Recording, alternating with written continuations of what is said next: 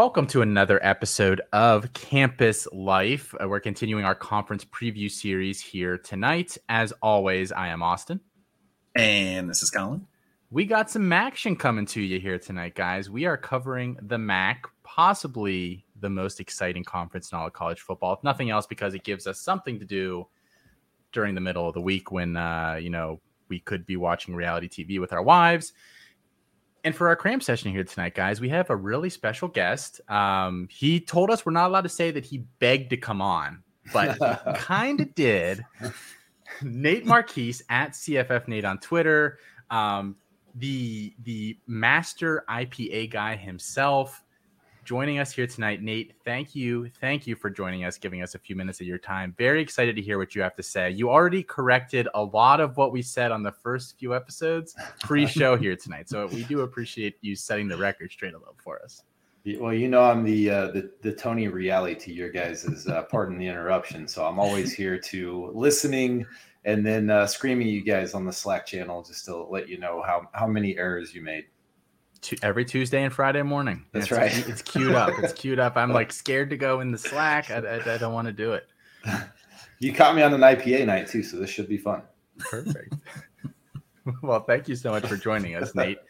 You know the drill by here by now, but for anybody that's listening that does not know, we're going to ask you 3 questions, and then we're going to get you out of here.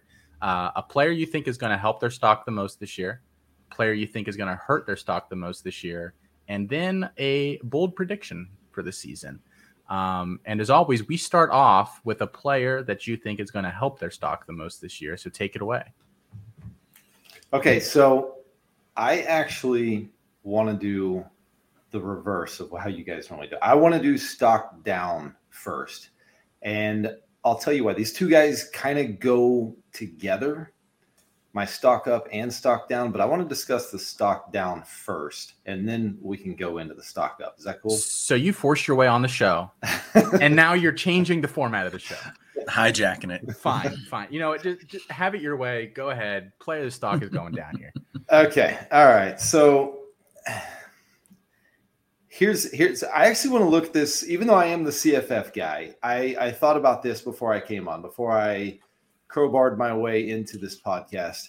I decided, okay, I want to give a little bit of a C2C perspective and look at things. And here's the deal. My stock down, the guy that I think is going to hurt himself the most, and somebody you guys referenced numerous times in the running back discussion that you had earlier, and that's Jahmyr Gibbs. Okay. So Here's my deal with Jahmyr Gibbs. There's obviously a reality out there with him going to Bama and just going absolutely bonkers, like we all want, like we're all kind of hoping for. That he's okay. Let's take this uber talent. If Robinson can do what he did last year at Bama, and Najee can do what he did a couple of years there, then what if we took a guy that's even way more talented than both of them and put him in that setting? But I've got some serious concerns with him that I think a lot of Devy and C2C people aren't really. I don't know. Like there's just a faction out there that just loves Gibbs and will forgive him for anything. But I mean, obviously he's undersized, and people want to compare him to Kamara, compare him to McCaffrey, even though Kamara was like 20 pounds heavier. McCaffrey maybe a little bit heavier, but not much. Here's the difference, though. McCaffrey in year 2 had 382 touches when he was at Stanford. Year 2 for Gibbs, 178. Year 1, I think it was like around 115 total touches. So we just don't have a profile that has seen him do what we think he's capable of doing. And obviously we've all heard what Noah Hill's talked about and some of his inefficiencies running between the tackles. And I just think that there's potential when he goes to Bama here that instead of him being this uber talent just shines in this great offensive line and the great scheme of Alabama and Bill O'Brien, all this will work out for him. That what if he isn't as efficient as we hope he is between the tackles, even at Bama? What if he, what if he doesn't get the workload that we're expecting that Najee Harris and Brian Robinson got? And what if he doesn't gain very much weight? And he gets this gadget label.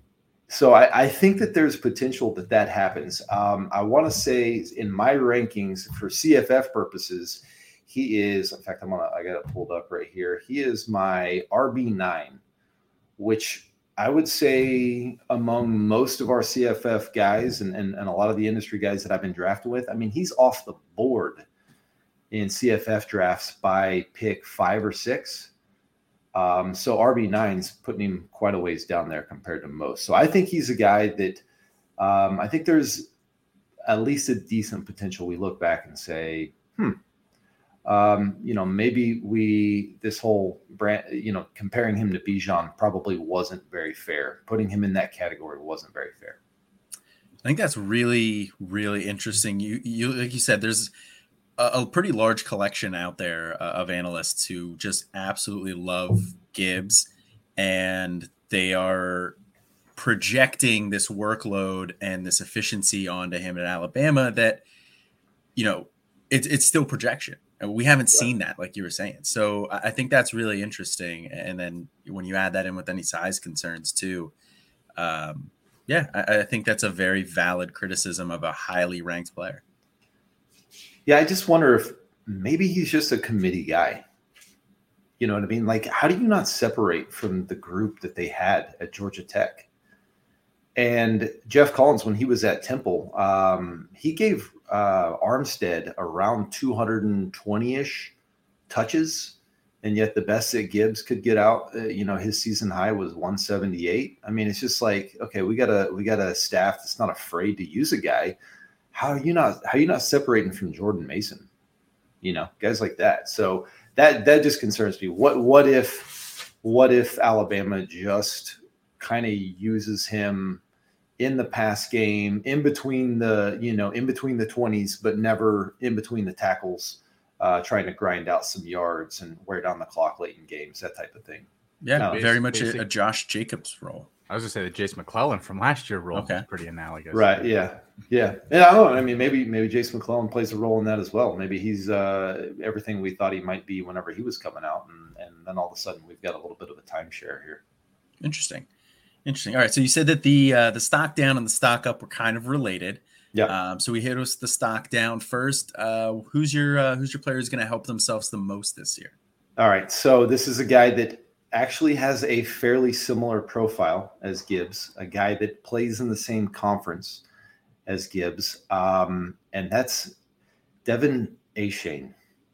So he's a stock up guy for me because I look at both him and Gibbs in the same light, in that their range of outcomes is enormous, right?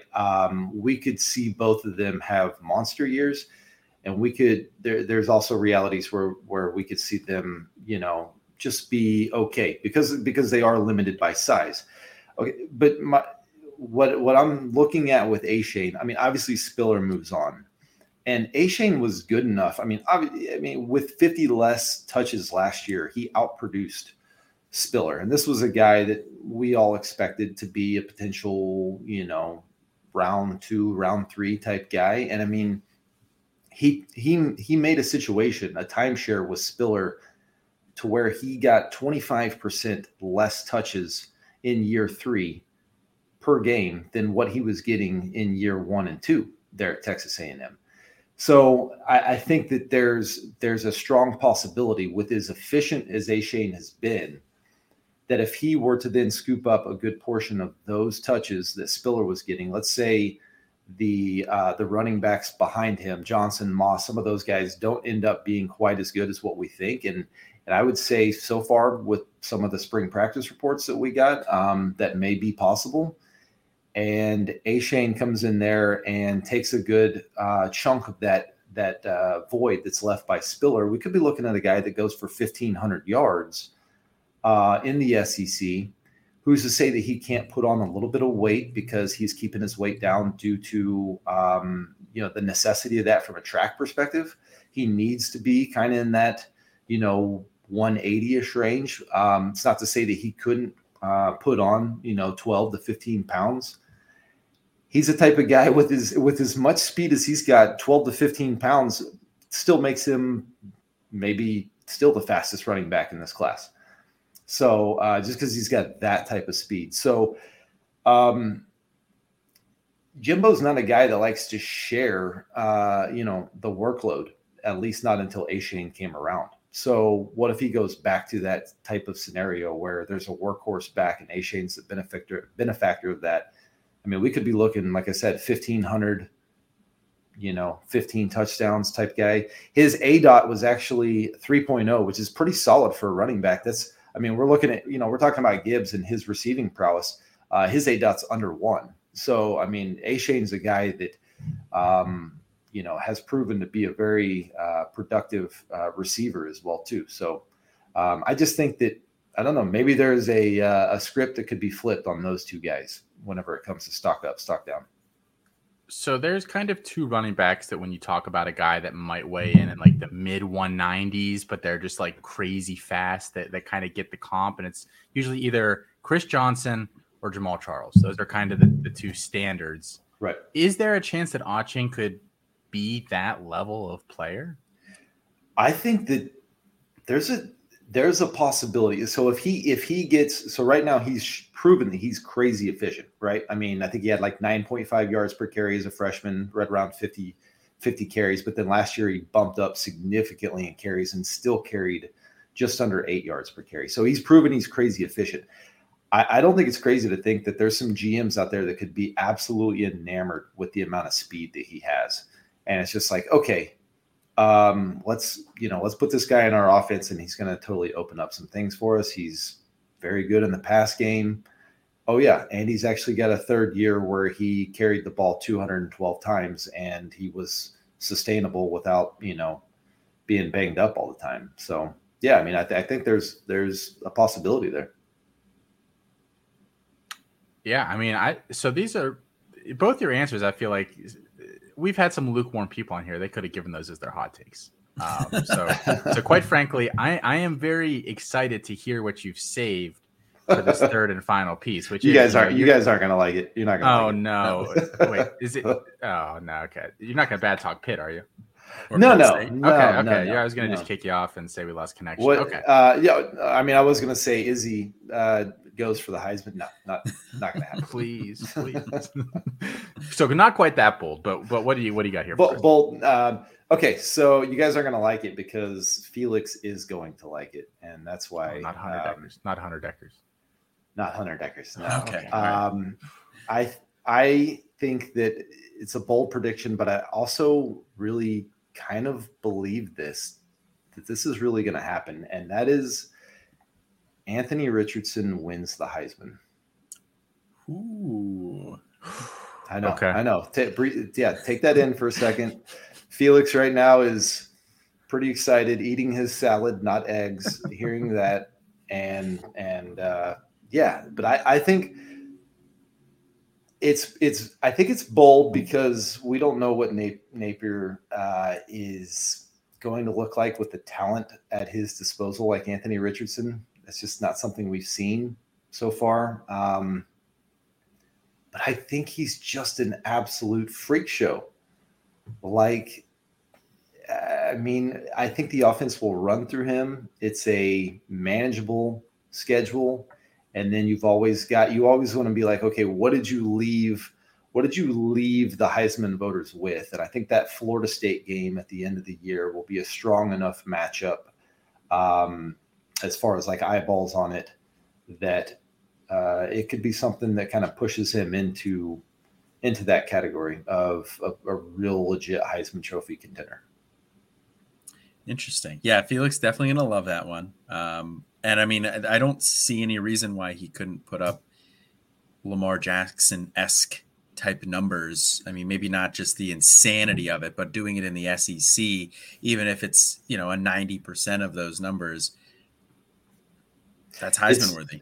It's not a great defense yet at Florida. We saw that last year. What was it in the LSU game? Davis Price just ran. Davis Price ran for I think 700 yards or something like that. He's still running. He's still Right. running. Yeah. He ran into day 3 or So- day 2. right. Yeah. Some GM out there just got that tape. That was the only tape that he got. He was like, I love this guy. He's the best. But yeah, I think that there's a decent chance that defense is terrible again, and he has to clean up all the mistakes, and it's just the Richardson show in the second half, and he just puts up these wild numbers, and people are just going to be enamored with a dude that's 6'4", 245 with 75-yard runs on his tape, you know? Do you have like a expected rushing range for him in terms of like yardage and touchdowns? Because I mean, he's probably going to have to pile it on pretty heavy if he's going to win a Heisman. I can't picture him with that receiving crew, Right. throwing for 3,500 plus yards. So yeah, I think he's a guy that could get in that 850 to 1,000 range, and obviously with his size around the goal line, something like 12 touchdowns isn't out of the equation. If he's going to need a Heisman campaign, he's probably going to need to kind of hit the ceiling of 1,015. But yeah, I mean, I think that's within his range of outcomes, just because, I mean, their running backs are decent, their O-line's decent, but I mean, I think that he's going to have to be their universe. I mean, he's going to have to be everything for them. all right. I mean, Do you think that's bold enough? I like it. I don't like it, but I like it. Okay, yeah. Okay, good. I knew you'd hate it, but I was like, I wonder if they think it's bold enough. Yeah, No, I think that's bold enough. I mean, So he's the one last question I have for you on that: do you think Florida wins enough games? I know you said the schedule is manageable, but I think that's maybe the other part of it, right? Yeah, I thought about that too. And then I was like, well, Jesus, Tebow won like 7 games and he won a Heisman. So I was like, why not? Let's say they get that's what I was looking at their schedule. I was like, I don't know. It's pretty manageable. Their crossover games in the SEC are LSU and Texas A&M. Probably not winning A&M, but they could pull off that LSU game. And then, their side of the conference is, you got Georgia and Kentucky and stuff like that. But I mean, it's not outside of Georgia. None of those other games are definite L's. So yeah, I think they could, if they could get in that 9-win range, why not? Fair enough. Well, Nate, thank you again for hopping on here with us tonight.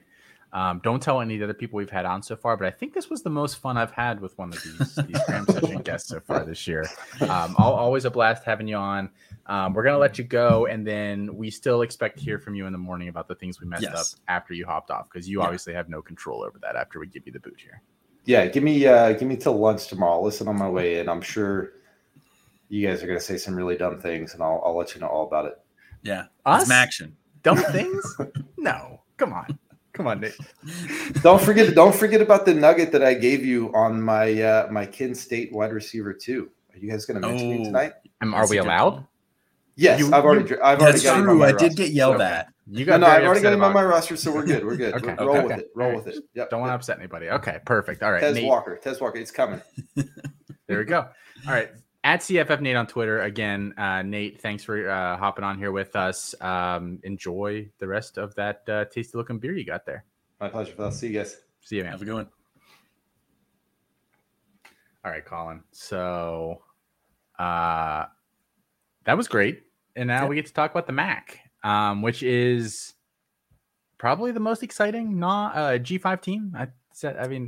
Conference. I feel pretty good saying that. The AAC is pretty good too, but yeah, I mean the AAC is probably better in terms of overall like talent wise, but I don't think there's one that's more exciting than the MACtion. The MAC is more exciting than several Power 5 conferences. Better marketing idea, Colin. Okay, pre-slicing bread to sell to people or putting college football on a Wednesday night. They're pretty close. They are both very innovative. Yeah, they really are. Man, I'm going to give it to bread just for the broad appeal, because there's some people out there who aren't football fans. And with bread, you can make some toast. It goes really well with some eggs. A lot of people love bread. Some people don't eat eggs though. Some people are wrong. For anybody that missed that discussion, go ahead, check out the first 10 minutes of last night's Devy Debate episode here on the Campus Canton podcast feed, where we discussed the Felix does not eat eggs or has never eaten an egg in his life, according to him. Like an actual egg, like he's eaten a cake, but he's not eaten like an egg in any sort of like whole form itself. And we had this discussion because Scott Fish then chimed in and said that he's never had a salad in his life. And Matt Bruning apparently has only ever had a bite of salad. So I don't know. I've only ever had a bite of salad too. I have never eaten an entire one. And the bite of salad was only because I was forced to. No way. Yeah. Really? I know. Mm-hmm. Yeah. This is why you weren't invited to my wedding, because you're not classy enough. Hey, I made chicken tiki marsala tonight. I made chicken tiki marsala tonight with green beans and some roasted potatoes. So it still just blows my mind that you eat green beans. That's like the only green thing you eat. Yeah, it's up there. I like Granny Smith apples. Okay, I'll give you that. I was trying to think of something else really weird that's green, like, but it's like clearly not a vegetable. All right, let's move on with this, Colin, because it's 11:30 p.m. Eastern Standard Time. We just finished both of our running back summit hours, so we're a little punch drunk, I think, at this point. I haven't even actually eaten yet. I've got like a little food. I'll probably be munching as you talk and then not hear what you say, which won't be any different than usual. Yeah. Well, I mean, you're not normally munching. You're normally doing something else, but yeah. Nice. All right. So we're doing these alphabetical guides that we've talked about. So, we're not Akron's first. We're not predicting Akron wins the MAC. I don't know, Colin, or you? I don't want to speak for both of us, but no, you're a big Joe Moorhead guy. I am a big Joe Moorhead guy. I think they will definitely be better than 2-10, but I don't think they win the MAC. Yeah. So like I said, Joe Moorhead coming in as the head coach, coming over from Oregon here. And that's kind of the big change for Akron, really. I mean, they lose Zach Gibson. He transfers out to Georgia Tech, and they do lose Kanata Mumfield, who headed over to Pitt. But they do have still some players on this team that I think are moderately interesting. The running backs are kind of the big one, and we debated these earlier in the offseason, Colin. Jonzel Norrells, who is the returning guy, a pretty decent player there, and then Cameron Wiley, who came over from Wisconsin or Minnesota. You're a Wiley guy, right? You're the Wiley Coyote. I am a little Wiley. Okay. Yeah, I like Cam Wiley. I mean, Jonzel Norrells had some impressive games last year. That's some solid numbers, but Moorhead doesn't have any ties to Norrells. So, and he brought in Wiley. So it's really going to be best man wins that job. And I think it's going to be Wiley. Wiley is also a bigger back. He's got a good size. He's quick, or he's fast. He also had some like return ability. So I think it's going to be Wiley. We'll see how it plays out in, in the fall camp here, but either way, I'm done. This is one of the patented Colin draft them both and cut whichever one doesn't doesn't start. Yeah. TM. Yes. Colin has trademarked that. You have to pay him 76 cents every time you do that. Yes. Gonna be a rich man someday, Colin. The only other guy here that I think is really truly interesting is DeMarcus Irons at quarterback. And he's not a guy that I'm drafting, especially not in a league where I have like no waivers or like 2 waivers. If I have unlimited, I'm either taking him like very, very late, or I'm watch listing him and kind of waiting to see, because he is a rushing threat. He played in like 6 games last year, and he had a ton of carries. He's an athletic guy. He's definitely not Gibson, who's more of a pocket passer type. So a name to monitor. I mean, those rushing quarterbacks can kind of come on hot late in the year against a MACtion schedule. Yeah, I definitely think once he gets into the MACtion schedule, he could have some really nice weeks and potentially some week winning performances in there for you. But he's just a guy that I've been watch listing. I have not drafted him anywhere yet. I do think this offense is going to run through the running game. Him being a rushing quarterback, that can definitely help. He can still put up good performances, but if he's not bringing it with his legs, I don't think he's going to do it with his arm. So you're kind of relying on what he can do on the ground. All right, Colin, let's shift over to Ball State here. They're next on the list.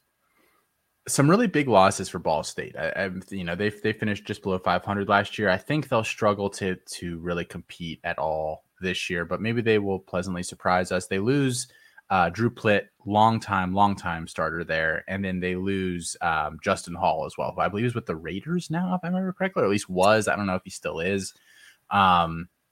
Who's been like their all everything kind of guy, receiver. He lined up at the backfield at times last year. Like he just kind of did a little bit of everything for them. So it's definitely a rebuild year. Chris Moxley and the other guys in the CFF team tell me repeatedly, we really don't want John Paddock at all, who's probably going to be the starter. But Chris has been highlighting Caden Cobb, the true freshman that's there, it was pretty athletic passer in high school, as kind of a stash option. But again, depending on the depth of your league, he's just the kind of guy to keep your eye on. I don't know that I'm wasting a roster spot unless I have like taxi spots for the college side, essentially. Yeah, I'm at that. I'm with you on that one there. He is a really intriguing option. I'm not really that inspired by Paddock. So Caden Cobb, would it shock me if he took over the job by the end of the year? No. Probably more of a 2023 play. You know, you'll get maybe 3 years out of him. So that definitely has some value, but I'm not confident enough in it that I'm drafting him at this point, unless if it's start 3 quarterbacks and crazy quarterbacks set scoring or anything like that, or if it's a 24 team league where it's super deep, sure. Yeah, I'll take him then. But in a standard league, he's just a watch list guy for me at this point. Yeah, I just finished a 52 rounder, and I took him in like the 50th round, and I have taxi spots on that team, so I stashed him. But I wouldn't necessarily, like, if it's just 12 team 45 man rosters, I don't think he's worth a roster spot really, because we just don't know quite what this offense will look like the year after. Carson Steele. We just had this discussion on the RB Summit. We talked about Carson Steele. Felix suggested that he believes that they should build this whole offense around Carson Steele. I like Carson Steele. And look, I even called him I think I did a video at the end of last year where I talked about guys that I'm stashing if I have waiver ads left at the end of the year. And I did mention him. But I don't see elite upside here. Like, I don't think we'll see a Lou Nichols run through the MAC. Or who was at Toledo the past couple of years? Bryant Koback. Yes. I don't think we'll see like a Bryant Koback trip through the MAC here. Like, I just don't think he's that level of player. I don't know that this offense is necessarily built for him to do that. No, I don't think so either. I mean, he's a guy who I think can be very productive for you. You know, he can have some really nice weeks, especially as they do get into the MACtion play. And they're not going to throw the ball quite as much as what they did. Losing Drew Plitt, losing Jaron Hall definitely hurts.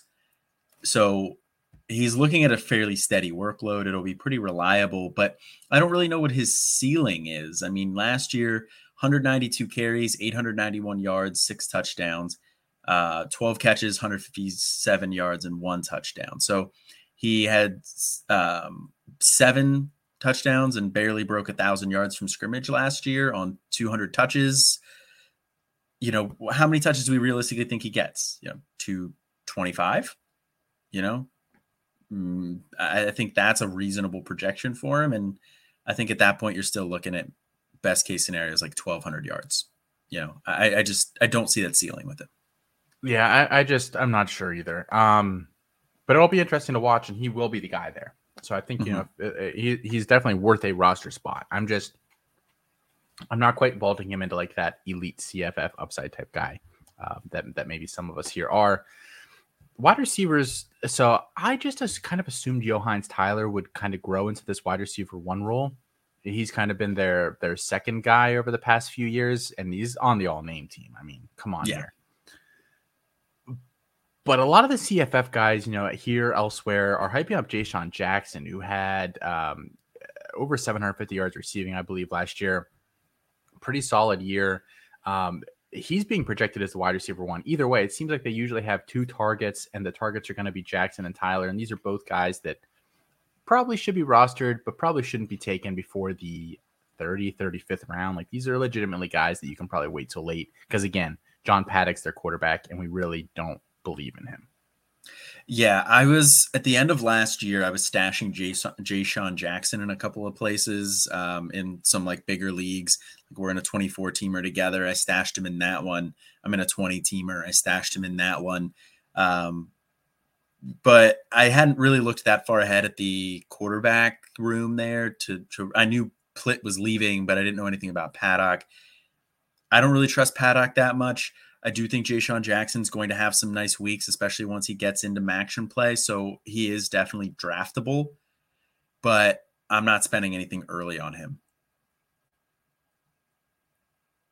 It's just tough to invest meaningful capital in any of these guys when I'm very skeptical of this offense as a whole. Again, 6-7 last year, they might not win more than 4 games. They just really might not. I know the MAC is a little unpredictable and, all that jazz. I don't think we're really targeting any of the tight ends here, so we can move on to Bowling Green, who was basically the doormat of the MAC last year. They were not a good team.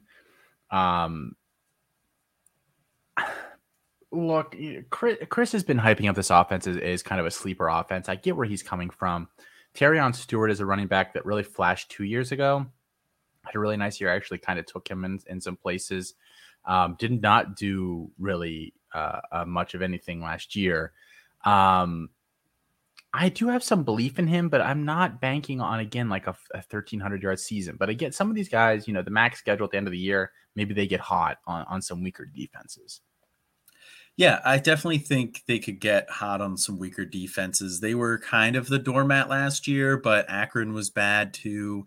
I think Bowling Green, just as a team, will be a little bit better this year.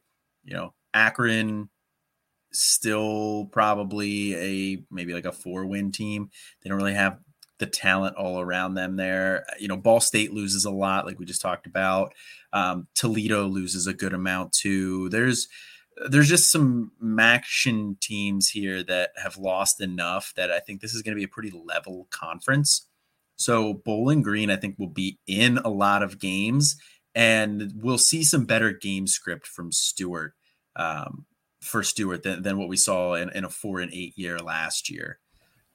And they kind of revamped the offensive line completely. They bring in 3 transfers. They bring back 2 starters. So we could see some improvement on that front as well. So I am interested in Terrion Stewart. He is a guy that I've drafted in a couple places, but another guy that I'm taking late. And never forget, shout out to my Gopher crew. Bowling Green beat you guys last year. Absolutely embarrassing. None of the wide receivers are particularly interesting, but they do have Christian Sims at tight end, who again is another guy that Chris really, really likes. And he is a big athletic guy, which is kind of what we want at that position. So intriguing guy, again, a very late tight end stash. I'm not even suggesting he's not, I know I said I have like a pool of 5 guys that I kind of try to mix and match from every year. He's not in my pool of 5, even though he's very, very cheap. I just don't, I'm not taking a chance on the 3 tight ends I roster that one of them is going to be the Bowling Green guy and he's going to do well. Yeah, I definitely understand that concern, but I think this will be a little bit better of a team than it was last year. They actually pass at a fairly decent rate. Now, they do not run very many plays, so it's a slow-moving team, but they pass at a decent rate. There's not really a great established wide receiver in that room there. I'm sorry, Chris Moxley, Tyrone Broden, meh. I would rather invest in Christian Sims. I mean, I like to roster a couple tight ends, especially because they're pretty unpredictable outside of the top guys. So Christian Sims is a guy that I've taken in several places. How many tight ends do you usually roster in a league, Colin? This is not like a gotcha question. I'm genuinely curious. I know people are kind of all over the board with this. Yeah, so if it's a 1 tight end league, pretty standard. Tight end premium, I'll roster 4 to 5 tight ends, and just assuming I don't get a guy that I'm like, this is my every week starter. If I get a Michael Mayer, which doesn't actually happen that often, I'm not an early tight end guy. But if I have a Michael Mayer, if I have a Josh Simon, if I have a Payne Durham, those guys, I'll take 3 or 4. If I don't have one of those, I'll take an extra 1 or 2, get in that 4 or 5 range. You heard it here first, guys. Colin does not like tight ends. All right. Central Michigan next on our list here. Half of Michigan seemingly in this conference. Daniel Richardson is a really interesting guy. And again, not a guy that I'm really, looking to roster or think should be roster, but he at the minimum should be watch listed. I mean, do you have Richardson anywhere? No, I do not have him anywhere. I'm not all that interested. It's really just a watch list.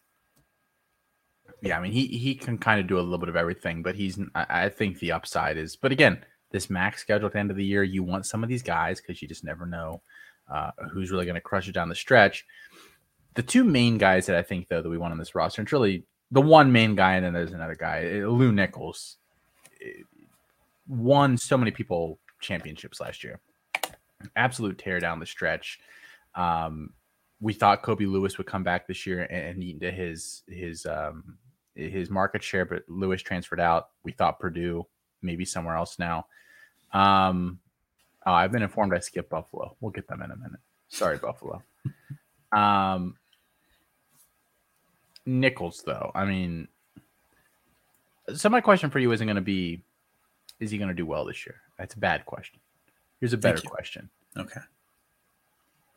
Where can he go in the NFL draft? Legitimately. I don't want to hear he could creep into day 2.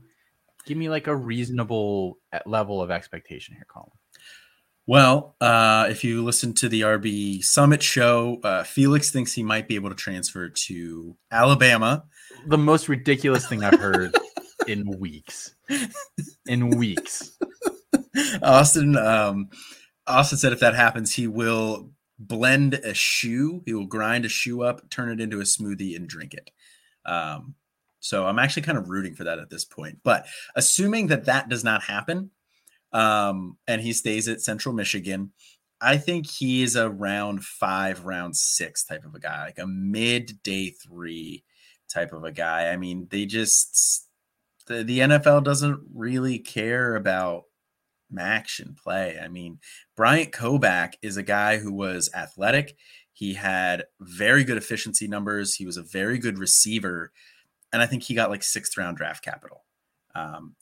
So yeah, Lew Nichols is going to come into the league with a ton of production, especially on the ground. He'll have some nice receiving production, but he's not the level of athlete that Bryant Koback was. So I think that's kind of the range that you're looking at him in there. Round 5, 6. The testing is going to be big for him, right? I mean, I think the conversation is always going to come back. The testing is going to be really big for him. I mean, if he runs slower than a 4.6, it's over. But if he gets a low 4.5, I think, maybe some team will be interested in him. It's just, I think it's early on in the process. Obviously, we're a whole year out. But I think I can say with almost complete certainty that he is the guy that testing is going to matter for the most next year. Yeah, it's definitely going to matter a lot for him. I'm not going to say it's going to matter the most for him. I think there's a couple other players who could see an Isaiah Spiller like fall with some pretty poor testing. I don't know exactly what both of the Georgia backs. I don't know what their testing numbers are going to look like, but I am very interested in that. If they test decently, I think they could both get day 2 capital. If they don't test well, you're probably looking more day 3. There's a couple other guys in that boat, but yes, I do agree with you that testing will definitely matter for Nichols. Maybe he can get up to round 4 with some good testing. They lose Khalil Pimpleton. I'm interested to see if they will have a relevant wide receiver on the team. I'm thinking somebody steps up. Dallas Dixon is probably the favorite to do that, but we'll see if he can. And then Joel Wilson is a really interesting guy at tight end. He is a guy that I actually have in a couple places where you kind of have to start multiple tight ends and the pool gets a little iffy after a while. I don't mind him. Had over 30 catches last year, which is pretty decent for a college tight end. Yeah, Joel Wilson will probably be not the focal point of this passing offense, but he will definitely be involved in this passing offense, which for a tight end, that's kind of what you're looking for. Like, I think he is at worst the number 2 option in this passing offense. Put up some nice numbers on a week-to-week basis. So yeah, he's a guy that I'll pick up in the late rounds. All right, Colin. I know I skipped Buffalo. I'm sorry, everybody. I fat fingered it. But I fat fingered it because there's no one here I really want. Not entirely true, but Van Trees is out of there at quarterback. Casey Case, I swear to God, that's his actual name. Whoever's parents did that, not just cool. rude. Just rude. Mike Washington and Ron Cook are the two guys battling it out for running back after what's his name just kind of up and left McDuffie. Yeah, he's at Georgia Tech now. I've seen people going after Washington, and I've seen people going after Cook. I took Cook in a couple of the eliminator type leagues they're doing, like those best balls. Because shoot, if something happens to one or the other, then he's probably going to do all right. But it's a tough ask for me to really want to roster one of those guys in a C2C if I'm not quite sure. I know ambiguity, lends itself to value, but I don't know. Mike Washington is a guy that I have been targeting in a good number of places. I think it'll end up being him.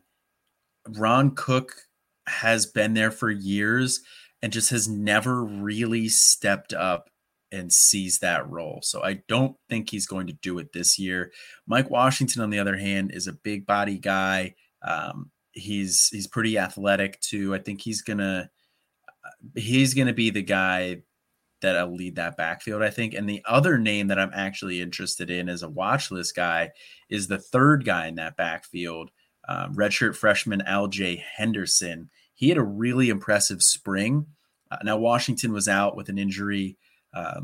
Cook may have been too. I'm not 100% sure, but Henderson had 3 touchdowns in their spring game.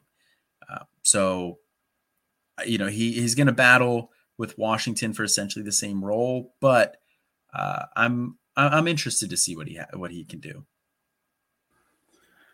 How do you say his first name? Is it Kyan Williams? I would have said Kean, but I don't know. He's supposed to be the wide receiver there, but I don't know what to expect out of Case, which is kind of the problem. Like, I'm just not sure what this. I know all offseason, literally, Chris Moxley was sitting in the background. Like, every time a quarterback entered the transfer portal that was like moderately average or better, he was praying for Buffalo because they do have some guys there. I really used to like Booby Curry, who was at Arizona for years and kind of flashed there. But it's a decent wide receiver room overall. I don't know that the quarterbacks will be able to get the ball to them, which is frustrating. I can't believe they couldn't get anybody to live in Buffalo, Colin. It's a wonderful city. I'm shocked that no one wanted to live in Buffalo. Wonderful city. It's such passionate people live there. Home of Jenny Light, Jenny Cream Ale. Yeah. But yeah, it's cold in the winter. Yeah, who wouldn't want to love that? I don't know. I don't know. I know several people who live in Buffalo or the Buffalo area. And do they love it? They're all trying to leave. It's a good question. I don't know. They're still there. Yes. I mean, without a true quarterback, I think this offense is going to be difficult to see consistent results out of week in, week out. I mean, do you have any final thoughts here on Buffalo beyond that? I think they'll struggle again this year pretty mightily. Yeah, I think they'll struggle again this year. I don't really trust the passing game at all, like you're saying with Casey Case, even though they have some interesting receiving options. But this team was 9th in plays per game last year and 119th in neutral game script pass rate. So give me Mike Washington. I'm just gonna say that. That's the guy I want. All right, Colin is all in on Mike Washington, and I'm all in on Cook because he's cheaper. All right, it's a fair point. That's the only reason. Eastern Michigan. I cannot believe this team won 7 games last year. Ben Bryant is one of the worst quarterbacks I watched play last year, and I've unfortunately watched multiple games of him because I couldn't figure out why it was rumored that Evan Prater was losing this job to him. I've watched I got my hands on Eastern Michigan all 22, and I legitimately watched 3 games of it. This offense was crap. It was so bad, and Ben Bryant is just also crap. Like the offense, I just can't believe it. So he's gone. I think that could be addition by subtraction. We shall see. I don't know, but Hassan Beydoun is probably like the guy I want on this roster. I can't really picture myself rostering anybody else here who's wide receiver for them. He's probably their wide receiver one. He had like over 200 fantasy points last year, I believe. Yeah, he had some solid weeks last year, but the problem is it's just there's not a ton of volume. There's not a ton of confidence in the quarterback play there. So I do like Beydoun, but he's not somebody that I'm actively like targeting at all. If he ends up on my roster, I'll probably throw him in the starting lineup for a couple weeks, but that's about it. Yeah, I actually am kind of excited for him because if they get in some shootouts at the end of the year, I think he's the main beneficiary. He could be the big name that kind of carries some people down the stretch, kind of like a Jack Sorensen was last year at Miami. We're going to talk about his replacement here in a couple of minutes. But a Beydoun in a C2C league is the only guy that I'm interested in. I don't think you need to invest anywhere else in this particular offense. Nope. Yeah, I'm glad we're both on the same page there, so we can just move on past Eastern Michigan. Kent State. This is kind of an interesting team. They lose their starting quarterback, Dustin Crum, who's been there for years. But they kind of have a like replacement for him in Colin Schlee. Do you have a lot of Colin? I have him in a couple places. I wouldn't say I have a lot of him, though, because he has been a popular name this offseason. He's a popular sleeper for C2C. I mean, CFF people are on this, and they've been on this for a while, but he's a popular C2C sleeper because of, one, the production we've seen from Crum the past couple years. We kind of are ready to say Schlee can do that. And Schlee has 3 years of eligibility left. So you're getting good production for a long time. So yeah, he's a guy that I like. But there are people out there who have been willing to take him earlier than I have. I'll have to tell you after the show what his last name reminds me of. It's a certain catchphrase of Colby's. Oh, I know. Yeah. Makes me think of it every single time. Yep. One of our good friends. Marquez Cooper at running back. Pretty solid player. I think he'll do pretty well for CFF purposes, and I think he's definitely worth a roster spot, especially if you so how I approach a lot of like startups when I do them, running back the first 2 rounds if I can do it, and then I just hammer wide receiver for like the next 9 rounds. So by then you miss out on a lot of those running backs that are kind of like iffy or on the cusp. Cooper's a great guy to get in like round 25 to kind of round out your running back room if you ignored it through some of the money rounds, like I kind of tend to do, because running backs, I'm confident I can find some of them a little later. Yeah, I completely agree. I tend to follow that strategy as best as possible. I typically just go BPA for like the first 15 or so rounds. But yes, more often than not for me, BPA does follow a heavy wide receiver approach after the first few rounds. But yeah, Marquez Cooper is a guy that I'm definitely interested in the mid 20s, like you were saying there. He's 1,000-yard seasons, just churns them in, churns them out. The line is going to be solid. The offense as a whole will be pretty solid. You're going to have to wait for the slog through the non-con, but as long as you can hang on and get into that action play, he's valuable. Wide receiver is going to be a fun group for them. Deshaun Poquet plays in the slot, and he returns, as does Dante Cephas, who's their boundary guy. And those are both 2 very good receivers, and I think, again, both should be rostered in leagues. As Nate alluded to earlier, he does have a sleeper wide receiver on this team who he refers to him as the wide receiver 2 on the roster. And for Nate to say that, he is more thorough in reading obscure camp reports than anybody I know, just straight up. I'm not just saying that because we just had him on the show. He really likes Devontae Walker. He's a bigger guy, a boundary guy. The staff apparently has been very high on him this offseason. He thinks that he can snag a decent share of this receiving offense, and I think that'll be pretty interesting to see if true. I mean, because Cephas and Poquet are pretty established guys. Yeah, that's the thing. I mean, Cephas pretty established as the wide receiver 1 there. that's an option that we want in that offense on the boundary.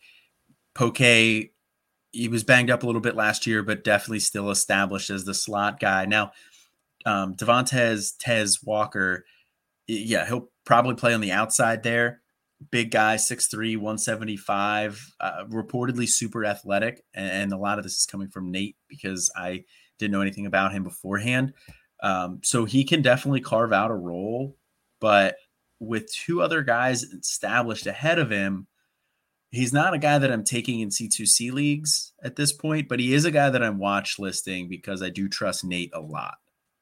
Yeah, you don't have to take him, I don't think, right now. But yes, I learned a long time ago not to necessarily discount anything Nate says, as crazy as it sounds. Because what is crazy to one is a genius to another. So be watch listing him. And of course, he allowed us to say that because all of his drafts, I believe, except for one, are now done for the offseason. So thank you, Nate. We didn't want to upset you again after we mentioned some of your other guys earlier. This offseason on this show. Miami, we just kind of alluded or referenced them a minute ago. They have Blaine Gabbert's brother. That's pretty cool, right, Brett? Yeah. I mean, sure, but I'm not super interested in him. But it's Gabbert. Losing, come on, man. Losing the top wide receiver definitely hurts. I mean, they have a ready-made replacement there, so I think they'll be okay. And he'll have some nice weeks there for sure. Like I have him rostered in a couple places, but he's a guy that I only have rostered in one super deep leagues or two if I have punted quarterback hard and I'm just scrounging around at the back end to find somebody that I think could start. Mac Sorensen was their leading receiver last year. We talked about he ran out of eligibility. He's gone now, 76 catches, 1,400 yards, and 10 touchdowns. The year before that, which is kind of what put him on everybody's radar, it was a COVID-shortened season. 3 games, Colin, keep this in mind. 3 games, 18 catches, 354 yards, 4 touchdowns. Oof. I mean, and he was pretty solid before that. Yeah, go ahead. Do the math for us. 6 catches, probably about 115 to 18-ish yards and a touchdown. Good work. Thank you. Good work. So yeah, the wide receiver one here has been pretty lucrative the past couple of years, and Gabbert comes back. So you got to, I think the big assumption is that this is going to be the same way again. Hippenhammer had about 700 receiving yards last year, so he certainly was a decent part of this offense. And it sounds like he should be their wide receiver one here this year. Miles Marshall's the wide receiver 2, and I think that's an interesting name. He transferred over from Indiana, and he was kind of a guy that I was watching last year, and that Indiana offense was just so bad that no receiver really did too much. I'm not saying he should be rostered, but I definitely would keep an eye on him. And if something were to happen to Hippenhammer or Hippenhammer doesn't take over that role, then I think Marshall is the clear guy to come in. So just a name that don't be surprised if something were to happen in like week 10, he ends up kind of being a league winner down the stretch for somebody in your league. Yeah, he's a guy that I've watched this at a couple places. I do think it'll be Mac Hippenhammer, though. Former Penn State player transferring over there. He's kind of been the next man up for a little bit now. But injuries happen. Maybe he fails to take that step forward and be the lead guy. So, crazier things have happened. Old Iron at tight end is a fun name. I'm not a believer in rostering him for C2C. My tight end list doesn't quite go that deep. I have him in a couple places. Again, like the deeper leagues or, start 2 tight end type of leagues. I do think with Sorensen out, I think that Cold Iron can operate similarly in that area, at least, in like the shorter area there. So, he's a guy that I think can have some nice weeks. But if I have to rely on him as an every week starter, I'm worried. Yeah, kind of a big ask there. Northern Illinois, and this is actually one of the teams I was most looking forward to talking about here. because they legitimately have 3 guys on their roster, I think, that can be league winning type players for you once you get into the meat of that MAC schedule down the stretch. Northern Illinois last year, for anybody that doesn't know, outside of the service academies, was the most successful running team in the nation, and they did it the most outside of those teams. They're not triple option like them, but they run as much as they possibly can.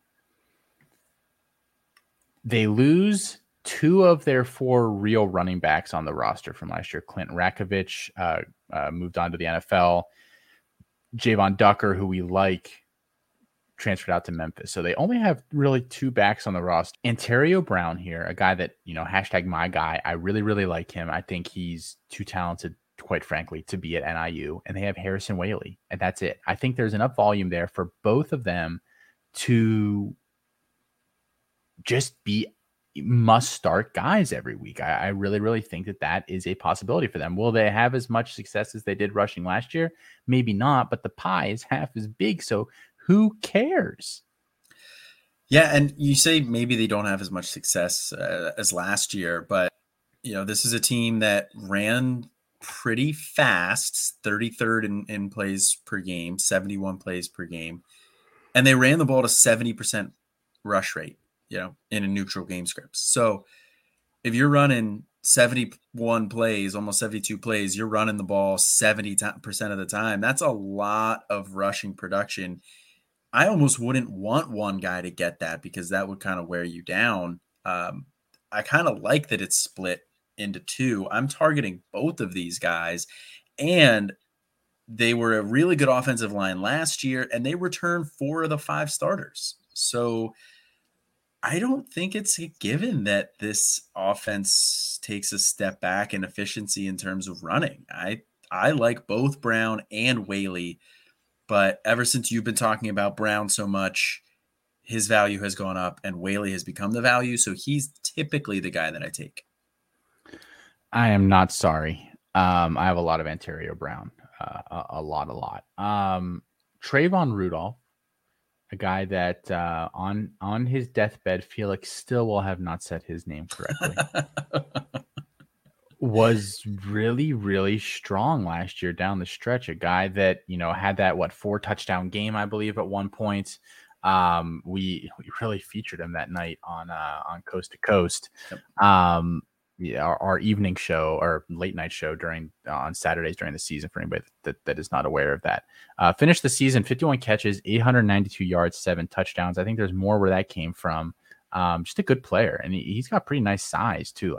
And he's not an NFL guy in my opinion. That's not what you're drafting him for. But he's 5'10", 5'11", 180 pounds. He's not like Pimpleton or some of these other gadgety type guys that hang out in the MAC a lot. He's a legitimate athletic, decent sized guy. Yeah, he's in the Kanata Mumpfield type of a player from the MAC there, where I think he could play outside the MAC. I think he could play Power 5. So he's definitely another guy that I'm interested in there too. It's nice that he's basically the wide receiver 1 there. There's not even really a question. He handles most of this passing volume, even though there's not a lot of it. And I think that there's an outside shot that he gets drafted, round 5, 6, something like that, if he tests pretty well. So I think he's an NFL wide receiver. Yeah. Now, not I don't know if there's going to be meaningful production on that end of things, but yeah, I definitely think that's a possibility for him.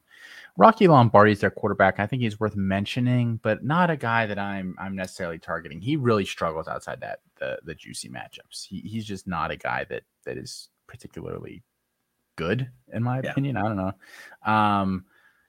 Ohio, interesting team. Jared Palmgren, especially, the head of our CFF team here, has really been hyping up Bangura, who's projected to be their starting running back this year. They lose Tuggle, no more Tugboat, but they have Bangura and they have O'Shane Allison still there as well. So the strength of this roster is going to be through their running backs, and that's all I want from this team personally. Colin, do you have anybody else on this roster you're kind of eyeing up? No, and honestly, I'm not even really taking Bangura. I mean, yeah, they lose Tuggle, but he wasn't even as good as we hoped he was going to be last year. Finishes the RB 55, and then when he got into MAC play, he definitely had some really nice weeks there. But I don't know if I see Bangura putting up those type of numbers, especially with Allison there. I think that's probably going to be a committee. And it's just going to be a bad team. How many times are they going to be able to run the ball? I mean, they were a bad team last year and they still ran the ball a ton, but got to think that something's got to change there. They might have to throw a little bit more. Yeah, and that's really going to be the solution for them, but not a good team. And again, probably not a good team this year, Colin. I agree with you.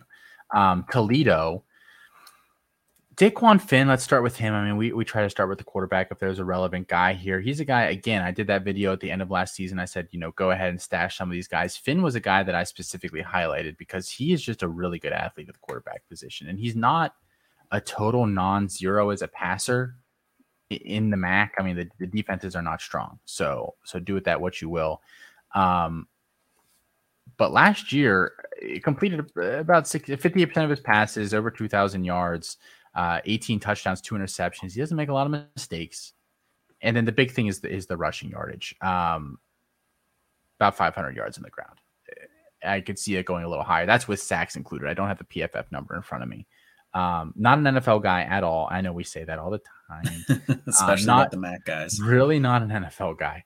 But I think that there's some fantasy upside here. Don't reach for him. I've seen some people reach just because it's a familiar name. I'm still not taking him before round 25 or so of drafts, but I definitely think he's a name that I like to roster because I think he's a nice bye week fill in, and if he's hot down the stretch, I'll toss him in kind of guy.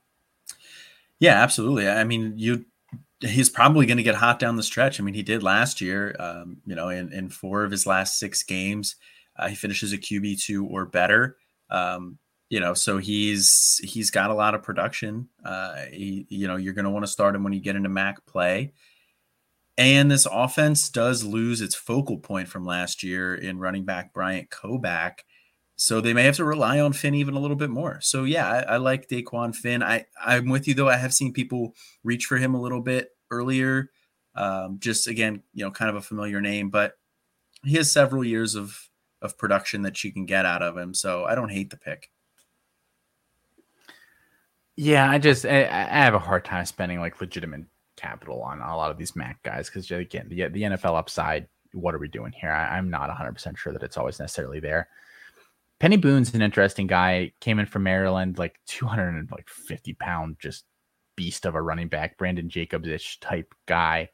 Went to Maryland, really didn't cut it there. So he transferred over to Toledo, and we assumed that he was going to take that job, but it sounds like Micah Kelly is probably going to be the guy there. At least it's going to kind of be a rotation between those two, which we weren't necessarily expecting, I don't think. So I don't think Boone is worth a roster spot right now, but I'm not sure Kelly is worth one either. I think it's just a avoid unless it's a deeper league and you're kind of if somebody gets hurt, then maybe I could be in on something here. Yeah, that's kind of where I'm at this point. I mean, if it's a deeper league or if you're really running back starved at the end of your draft, we're talking after round 40. Sure, I think you could take Micah Kelly.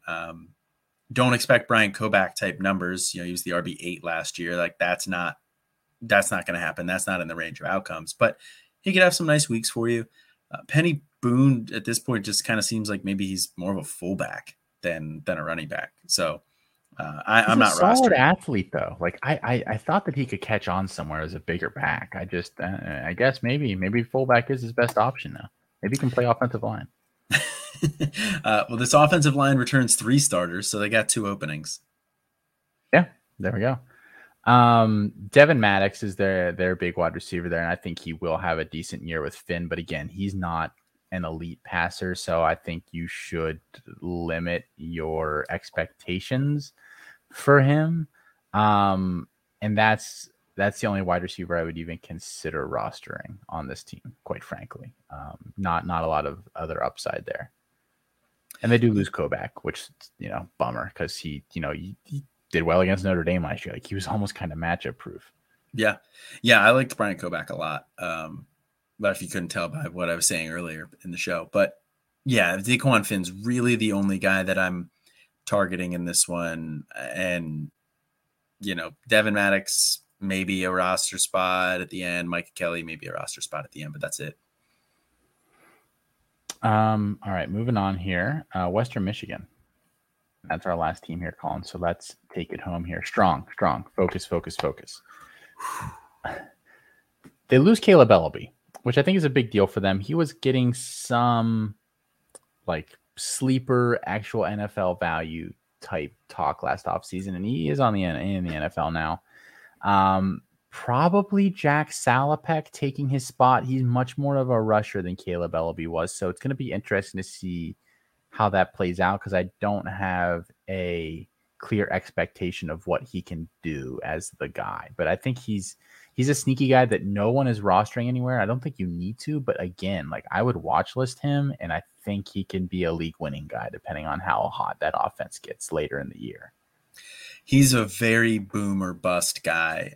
It doesn't sound like the staff is really comfortable with him. I mean, it sounds like he's going to be the starter, but I don't know how much they're going to let him air it out.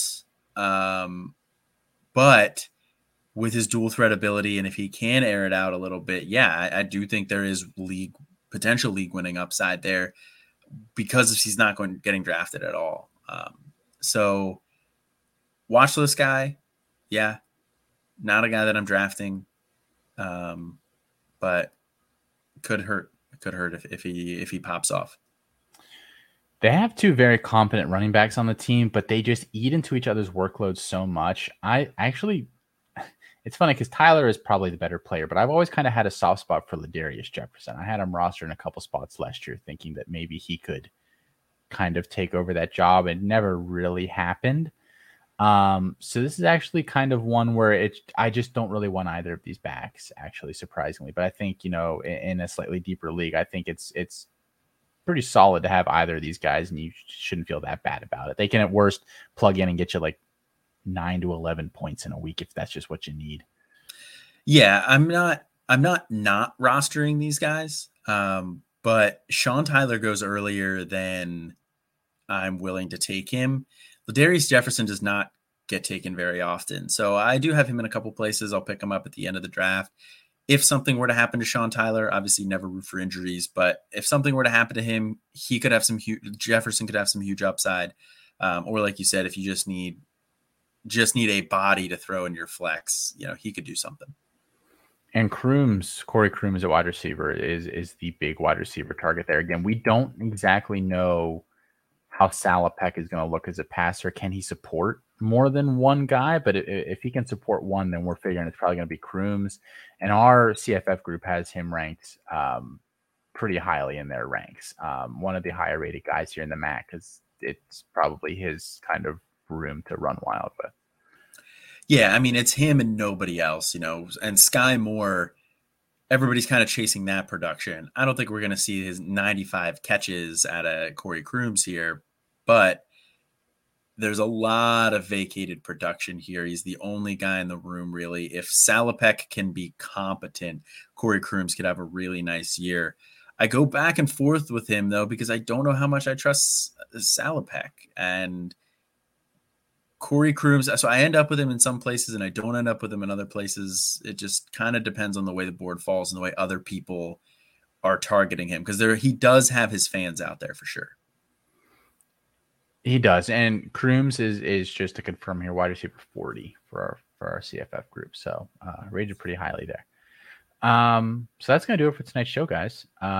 Thank you guys here for tuning in. If you're not checking out the other shows here on the feed, then what are you doing with your life? We've even got a new show coming up here for the season, Bet on C2C. It's going to be a bunch of prize picks and other kind of prop style betting, I think, for the most part. Check out the YouTube channel. We just dropped the Running Back Summit on there tonight. You can go check out the first half of that. And if you're a member and you're in our Discord, you can go see part number 2 as well. It is hanging out in there. So go check all of those out, guys. The guides are still available. The site's still there, campuscanton.com. That's all I got, though. We will be back next week. 2 more conference preview, kickoff, whatever series. Damn you, Bud Elliott. Until next time, guys, though, I am Austin. And this is Colin. Have a good one.